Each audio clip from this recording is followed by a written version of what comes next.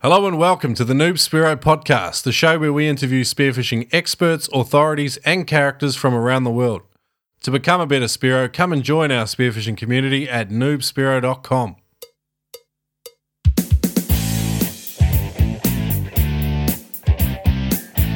G'day and thanks for tuning in to the Noob Spearo podcast. Pretty exciting day for us. We're into season 2, but today we're launching our first 101 series of episodes. So the 101 series that we're doing that a lot of guys wanted to hear, and that was just a series about the basics, straight from us, the basics, how to get started in spearfishing. So to kick that off, we're starting with Shrek, talking all about shore diving, because that's where a lot of us start. So really excited to bring that to you. So in this episode, we're going to cover basic weather conditions and sort of location conditions and what to look for, your gear requirements, what you're going to need to go shore diving, all the things like visibility and those shallow water and wave and swell and all the things that make shore diving difficult. How to find spots? Yeah, how to find spots, I guess. Planning, why not? How to rig your gear? God, he's listening well. So we're going to go through all that for you, so really wrap up shore diving for you. And to follow that up, there's an article on the blog there by Shrek. Actually, there's 3 self-proclaimed good articles by Shrek. He loves his homework about shore diving. No, they are really, really good articles. So, thanks for listening. And any feedback on the new format, let us know. That'd be great. Enjoy the show. I wanted to share awesome experiences that you can have when you are in the water, and that's why I started spearfishing. I just clamped down on the reel and got drugged down to about 50 feet, and I'd never had a battle like that before in my life. So when you're learning where to hunt and find fish, they're the hot spots. It's where fish want to be. Don't overcomplicate your gear. Don't go diving dressed up like a Christmas tree.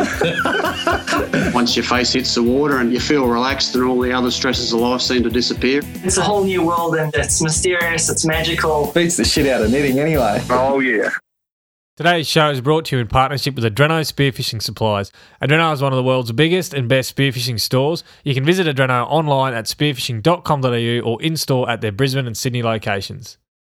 Hi guys, going to start off today's show with a bit of a somber note. Our thoughts and our prayers are with Matt Pennington and Lawrence Smith's families. These guys died when their boat ploughed into a rocky outcrop near Morby Island, near Dampier in Western Australia, not too long ago. And yeah, just wanted to pay tribute to those guys. Matt Pennington was a really well-known Australian Spearo, who was a very friendly guy. And really sad news. Righto, Shrek. Shore Diving 101. Mate, you wrote that article. It was pretty popular, so why don't we have a bit of a chat about shore diving? Mate, first thing, what do you love about it? Because I know we all start with shore diving, and you were pretty keen in the early days on it. Mate, it is a pretty good place to start. What makes it so good for you? I still like the simplicity of it, there's just no dramas, organisation's simple. Once you kind of know a couple of spots and what conditions you need and weather-wise for that spot to work, it's just very simple. You know what species you're going to encounter, most of the time, and you sort of know what to expect, and it's just a very enjoyable, relaxed sort of way of diving. That's once you've sort of established kind of how to spear in that particular location, what conditions to go on, and you've got a good dive buddy, things like that. You don't have to prepare a boat the night before. Nah, it's just throw your stuff in the car and away you go. Yep, and 90-minute drive for me, and I'm up in the location that I love. I kind of know where a lot of the fish are going to be holed up, and I just have a good time. So yeah, just the simplicity of it. Mate, so if someone's going to start shore diving, mate, what are the first steps that you recommend getting into shore diving? So I recommend finding an experienced buddy, particularly if you're just starting out, and then there's a number of reasons for that. One is local knowledge. You can't beat it. They know if they've spent a couple of years diving that location, they're going to know what's the best weather, what's the best tide, what to look out for, what species you might encounter, how much weight, how well weighted you're going to want to be in the water, and entry and exit points. That they understand all of those sorts of things. And if you, even if you're heading out with an experienced guy, or you're just sort of heading out with another person who might be the same level as you, Google Earth is a great tool to use to assess an area's potential. So like you might read about on a forum or something like, you know, area A is going to be fantastic and you can find these species or whatever, but it's very general sort of broad knowledge.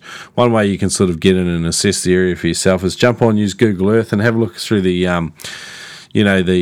photos taken from space, and you can zoom right in and you can see where the reef structure is and sort of how that location or where that location might be good. You can even do a preliminary sort of look at where you think you might be entering and exiting the water. So a bit of online research before you get started, and maybe get a mentor or a buddy. You definitely need a buddy shore diving, like with all the variable conditions.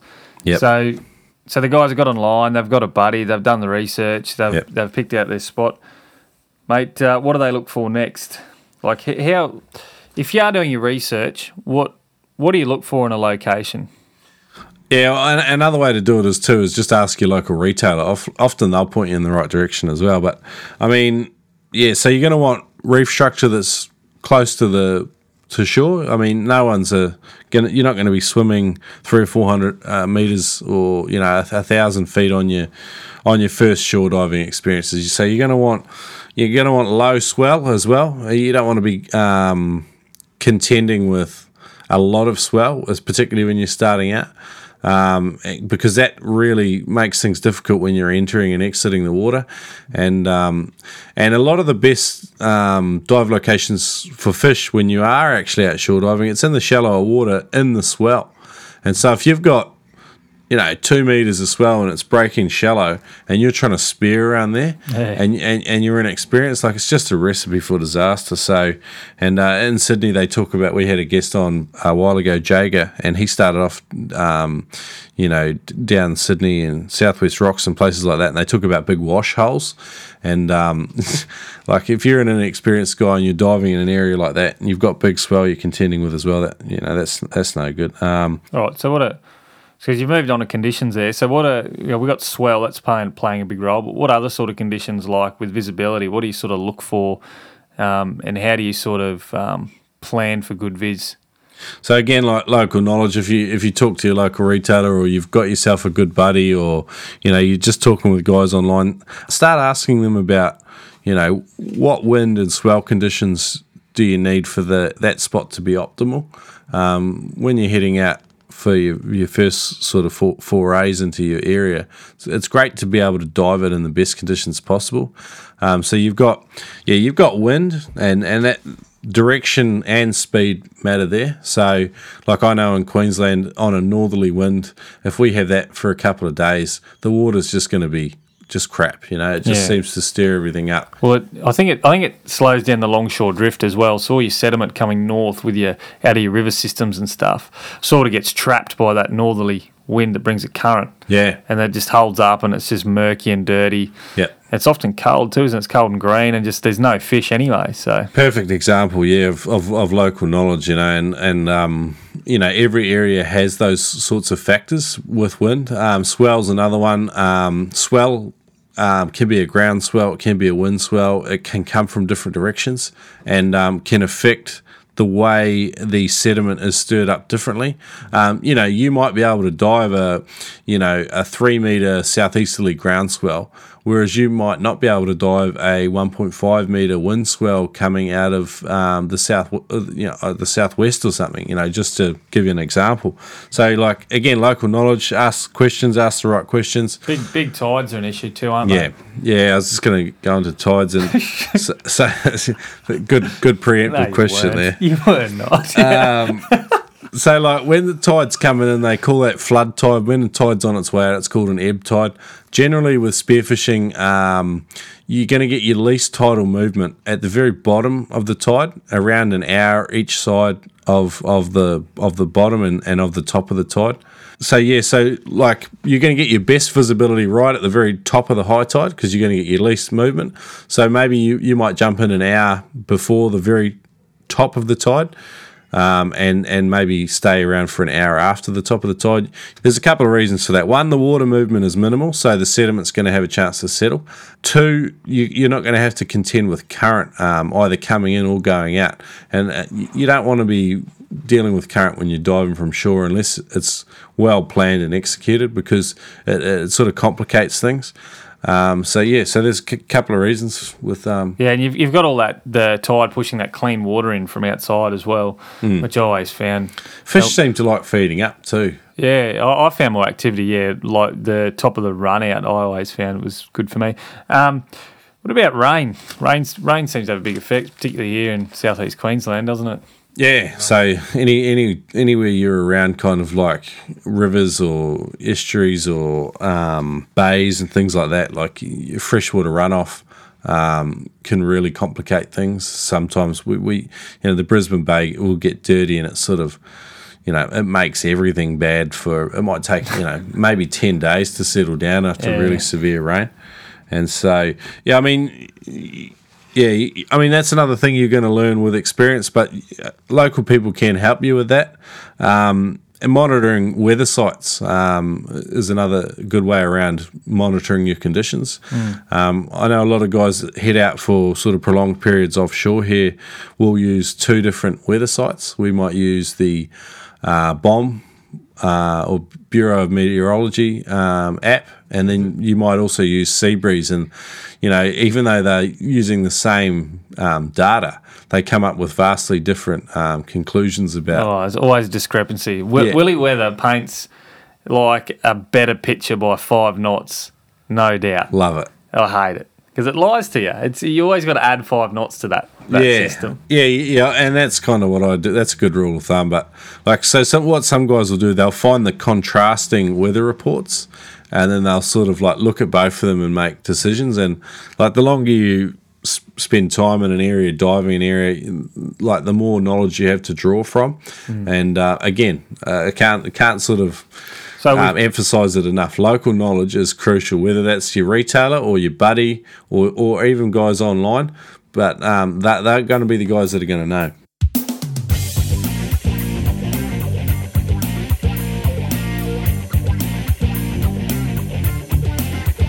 Making the switch from plastic freediving fins to a carbon or composite freediving blade makes a huge difference. Penetrator blades are lighter and more reactive, and they've improved my diving, and I'm sure they're going to improve yours. Pound for considerable pound, these fins have made the difference for me. Being a 120 kilo unit and using the heavy glass blades just was getting a bit old.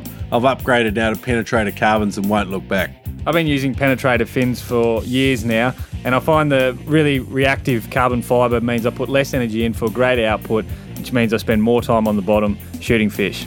Check out the custom Noob Spearo Octopus Edition at noobspearo.com. All the same great features of Penetrator blades with our new custom design. Or for the full range of Penetrator fins, head over to penetratorfins.com. Guys, if you're after more podcast action, go and check out our mate Jason Selms over at australianhuntingpodcast.com.au. He talks all things hunting, shooting and fishing. It's a great listen. He's getting plenty of downloads. He's big in Canada, South Africa, even Japan. It's fantastic. Jason talks to experts in the field on all things shooting, hunting and fishing. It's a really, really good listen. So go and check him out, australianhuntingpodcast.com.au. The Australian Hunting Podcast is the only hunting, shooting and fishing podcast radio show in Australia. With over 40,000 downloads per month, you are sure to find some information that can help you. If you love hunting, shooting, fishing and a little bit of politics, the Australian Hunting Podcast has you covered. To listen, check us out on iTunes and visit australianhuntingpodcast.com.au. Right, we've got our local knowledge. We've got our spot. We're looking out for weather conditions, wind, tide, that kind of thing. All right, so it's dive day. How do you go about planning? Like, obviously, entry and exit points are a very important starting point. Yep. Yeah, okay, so like you arrive at your dive location, you found out where to go, to the best of your sort of knowledge, you've got optimal conditions in front of you. You're looking at the beach and you've got your equipment sort of sitting there. The first thing you and your dive buddy want to do is plan your entry and exit points. And I don't mean like, don't take it too lightly. Like, it's a really good way to get caught out. If you have something go wrong when you're out there, like a medical emergency, I'm not trying to be dramatic, but like you have a samba or someone gets cut really bad from a dive knife, or there's a myriad of factors. If someone gets hit by a boat or something, you really want to make sure that you've got a well-established sort of plan for exiting the water, and that can be as simple as just standing there with your buddy and saying, okay, it looks like we've got a little bit of a longshore current there, so we're going to get in there, and by the time we get out of the water, we're going to exit in that calm patch there. But it's good to have a backup sort of plan of action as well, like a couple of different places to exit. It's not much fun getting rolled across the rocks, is it? Like barnacle covered rocks. When you've got your beautiful new wetsuit that you've just got, and you're getting off the rocks, and you start to get smashed by a wave, you're tumbling around, and next minute all your gear scratched up, your wetsuit's broken, you're bleeding. It's like you've ripped the arse out of your wetsuit. Yeah, exactly. It's not going to make you want to come back. Yeah. And that's a good scenario. Yeah. So you probably should be looking for like an exit point that is out of the swell, if possible. So if you're running like a southerly swell, try and get out on the northerly side, that kind of thing. Yep. What else you got for us, Shrek? Besides entry and exit points, what should the guys be looking for on dive day? So, like if you're going out through a surf sort of entry, another thing to do is to rig your equipment for that particular type of diving. So, like a lot of guys, if you go onto noobsparrow.com, you'll see a really good picture there from the Armed Snorkeler. He wrote an article for us called 3 Mistakes I've Made Shore Diving. And one of the things, there's a photo in there, the way he's wrapped his float line around his gun to minimise any chance of entanglement and to just keep things really simple and streamlined on your way out through the surf line. You don't want to be battling with your gear and surf. So you want to have everything tied and secure, and you want to know where everything is and make sure that it's not going to come off easily as you head out through the surf zone. Probably the same when you head it in, when you've got fish on your float, which could further complicate things. So that's one thing you want to do. Don't wear your mask around your head when you're heading out or coming in, because it'll come off. Wear it around your neck like the bubble blowers do. It's a good habit to do. That way you're not going to lose the thing. Another thing is fins. I see that many guys lose their fins. It's just part of it, the battle. Walking backwards in fins is another sort of common sense one. I used to love it. I used to see backpackers come into Bundaberg and they'd get sent down by the local scuba diving club. They put their fins on up in the sand dune in their stinger suits, just looking sharp, and then just like proceed to walk forward down in the rock pools. Just awesome. So yeah, we definitely walk backwards.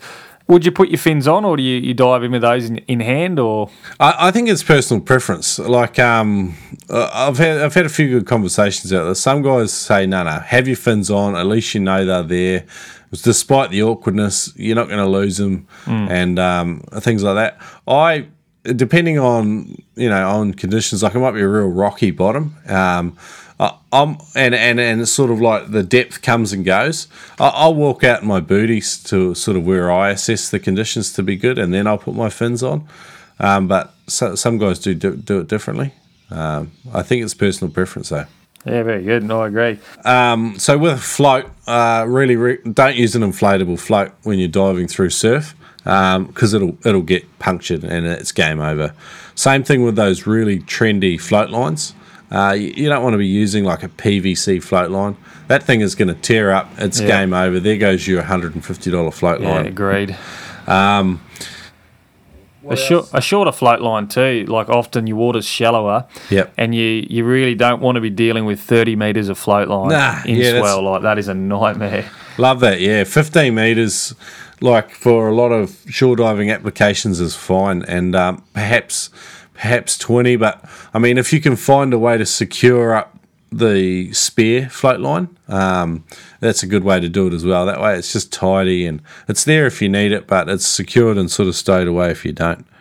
Obviously, too, with your spear gun, if you're diving from shore and you're in dirty water, you're not going to need a 1.4 meter gun. You're not going to need a huge friggin' dual 20 mil band cannon.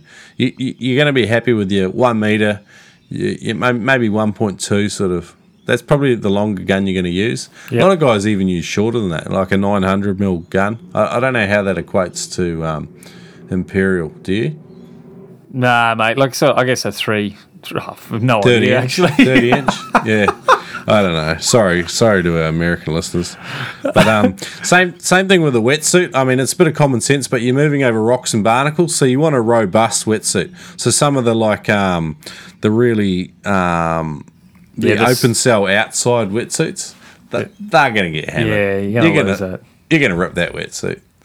It's game over. And, mate, I would almost say, like, honestly, when I started and I was rock hopping, I did have a scuba suit and it was just tough as nails. Yeah. And I'm kind of like, you don't look like a Spiro and blah, blah, blah. But those things, those old suits, they're tough as nails. Yeah. And you can pick them up cheap second hand and you're going to trash that thing. Yeah. Like, honestly, like learning, the first time you're sitting on your ass on the rocks and a wave comes, knocks you over and you go skating along. If that's an open cell suit, you're going to rip the arse end clean out of it. So I really recommend just,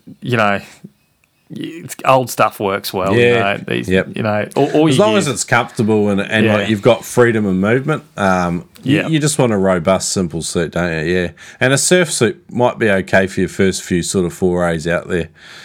You don't have to have all the best stuff straight away because you're probably going to wreck it anyway. There's been plenty of guns and gear lost shore diving, haven't there? Definitely. Another thing that's pretty crucial when you are shore diving is a stringer. So, like, this can be as simple as a bit of nylon that you use to kind of loop up all your dead fish and tie them onto your float.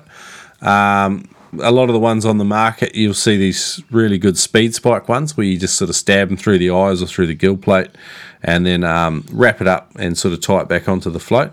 They're great. I recommend using, if you're going to use steel, make sure that it's tied to the float with a bit of nylon because I've heard numerous stories of guys getting towed at a high rate of knots in the opposite direction to where they want to go because sharks have got hold of the fish on their float. And if they've got steel in their mouth, I'm sorry, that's not going to give. They're going to be taking you for a ride for as long as they want. So have some nylon on there. That way the shark can at least bite through it and you'll lose your fish, but you won't lose all your equipment. I think fins too is one thing. I know, like, I started rock hopping with thermoplastic fins, and I couldn't kill them. Like, I was quite happy to sit on the rocks, sit on the fins, so that the waves couldn't wash them away while I was cleaning out my mask or whatever. I can just sit on those fins, and I know they're going to get scratched, but they're not going to break. And it's probably true with sort of your more expensive fins, like your carbon fibres, are a little bit more delicate. But they, manufacturers do make really good tough fins made like your fiberglass composites. Like they're so tough. Like those things, again, I used to just sit on mine. And shorter ones too. You don't need such long blades as well. Yeah, that's right. I mean, and some guys even just use really short sort of scuba fins in the swell. Like the wave action doesn't affect them as much. So they're not going to get pulled off as easily. And like if you're in and out little wash holes, like I know a real favourite down like in Australia is your mulloway or your jewfish. Those things they're in the swell, they're in the swash, and they're in like caves and rock holes and little sinkholes and stuff. And a big, long cumbersome fin is not always what you want in those situations. So shorter, robust fin. Yeah, something with a bit of power too is always good for when you're really powering out through that swell, Yep. So maybe like some penetrator hard fiberglass fins there, bro. Yeah, why not? Good on you. Disgraceful plug. Oh, good. The other thing I wanted to talk about was species. Like for guys that are just getting started, you're not going to shoot 10 species on your first dive. Chances are you're probably going to come across 2 or 3 species that are quite prevalent in that area. And your local retailer or your experienced person is going to sort of tell you what you're most likely to come across. And if you're unfamiliar with the species in your area, try and get a really good idea of what those 3 sort of most common species are that you're likely to encounter. And remember the silhouettes and kind of like the, how would you say, like the distinguishing features. So there might be like a lateral line or the way their fins are shaped. I mean, you're not going to know for a while sort of what you're looking for anyway. But chances are you're only going to shoot possibly 2 or 3 different species. Learn those 3 species, what they look like. Make sure you know their sort of size limits, and because that's what you're going to be targeting on your first couple of dives out. And you sort of expand your species as you get more and more experienced. Yeah, you got to keep it realistic too. You're not going to go out there and shoot, those trophy blue water fish. Like here in Australia, what are you going to get? Brim, flathead are a good catch. Yeah, like mowies, Sergos, maybe some parrots. There are a few different species you're going to get. Luderick are pretty popular. Blackfish, they call them down south. They're all good. They're all good eating too. That's the beauty of it. They all eat well. Yeah. And those first fish you shoot, they're memorable. I remember just cleaning up on mowies and absolutely loving it. All right, dude. Moving on. What about? I think it's about time we looked at a few hunting techniques for these inshore dirty water. Yep. So, again, when you're starting out, I mean, you're still getting used to all your equipment, how to move in the water, all these sorts of things. All of this sort of stuff's coming into it. But you really want to get used to moving really slowly and doing everything quietly, from clearing your snorkel to doing your duck dive to how you move when you're actually on the bottom. All of these things need to be done with a slow and steady cadence. If you just sort of develop your own rhythm for the way you move through the water, and it will stand you in good stead for all your sort of time spearfishing. And so that's probably the most crucial hunting technique, is just slow everything down, minimise noise and movement, and you'll slowly sort of tweak your equipment so that you're fully comfortable with it. I know a lot of stuff when you start out, there's just like you have a lot of metal parts and things that you can just bang against, and you don't know how to secure your dive knife, things like this. They are all things that you sort of slowly work on over time, but yeah, slow and steady cadence, and just. And eye contact's a big one too. All right. I think like when you're chasing like that flighty brim, and you're staring it down like you're going to kill it. It's going to get that. It's going to understand that, and then they just go. Yeah, they'll leave you. So try to keep your head down. Try to look up through your mask. Yep. And maybe not look at the fish as much as you can. Use your peripheries until you take the shot. I think that'll buy you a second or 2 at least. Yep. Before the thing realises that. Another thing with shore diving is you're diving shallower, so a lot of the time you're going to probably have more weight on your belt than you're going to have if you are diving out wider in a boat. However, it's something you've sort of got to learn as you go as well. But relaxing is going to improve everything for you. Like, not only are you going to get more bottom time and enjoy yourself more and be more focused and in the moment, but you're also going to scare a lot less fish. And it sort of alludes to what Turbo was saying, but it changes your body language when you're relaxed. And I remember, like, when I haven't been out spearfishing for 3 or 4 months, and I see a fish that I want to shoot, my body language is just terrible. Yeah. You're like a dog with 2 dicks, as Jamie would say. Yeah, perfect example. And with hunting too from shore, I talked about it earlier, but a lot of your fish aren't going to be out in the deepest water that you can get to. They're going to be in the shallow stuff. Yeah, no, totally. Yeah, riding up around the rocks in that swash seems to be where they go. Yep. Where they are. Yeah. Yeah. Another one, head straight for the bottom. Get to the bottom, and if you put structure in between you and whatever you're hunting, that's going to be good for you. So you're minimising your profile. It's another one. Yeah, there's more advanced techniques as you go along, but I mean, there are a couple of good starting points for you. Yeah, and really it's about learning your species. Like, you'll sort of learn how the local stuff in your area behaves. So your brim's going to have a certain behaviour. You know, your mower's going to have a certain behaviour. Your flathead has a very distinct behaviour. It sits in the sand and waits for you to shoot it. So everything's got its sort of behavioural characteristics that you pick up with time in your area.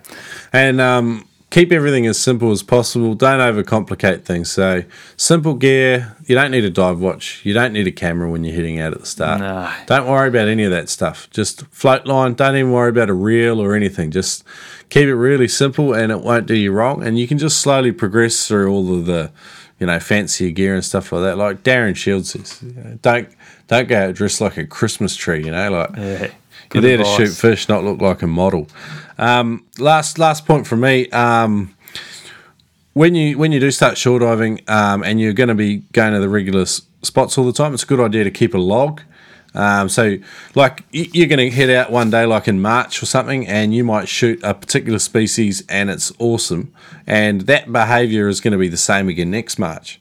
And so you've captured a lot of data there that you can sort of learn from. And you're going to know next year when to be in that spot again for those same conditions and possibly the same opportunity. Yeah, good one. Cool. That's about it from me. Yeah, no, very good, mate. And so if the listeners, if you want any more information on shore diving, they can check out your shore diving series. Yeah, so there's 3 good articles on there. There's shore diving parts 1 and 2. Self-proclaimed good articles. Very good articles. I spent a lot of time writing them. right, Shakespeare. And then, they might not be well written, but I think a lot of the information's there. And thanks for that. He's from New Zealand. He was taught by sheep, honestly. The Armed Snorkeler has also written us a good article called 3 Mistakes I Made Shore Diving, and Ryan Bellworthy. So check that article out as well. It's a really good read. Thanks for listening today, guys. Hope you enjoyed today's new series, the 101 series. Give us some feedback if you enjoyed it and you want to see more of these things. Next episode is with Louis Van Senden from WA. We talk about hunting and finding the infamous mulloway or jewfish. It's a great episode with lots of information in there, so listen in. Shrek, why don't you tell our listeners how they can save some money on spearfishing gear? Well, Adreno have partnered up with Noob Spearo to offer listeners $20 off all purchases over $200. And how do they take advantage of this deal, mate? Listeners can use the code NoobSpearo at checkout online at spearfishing.com.au, or they can use it in-store at the Brisbane or Sydney stores. Excellent. And that code is Noob Spearo. That's right, Noob Spearo. Thanks for listening to today's show. Make sure to leave us a review on iTunes or Stitcher. To learn more about becoming a better Spearo, visit us at noobspearo.com and subscribe to our newsletter.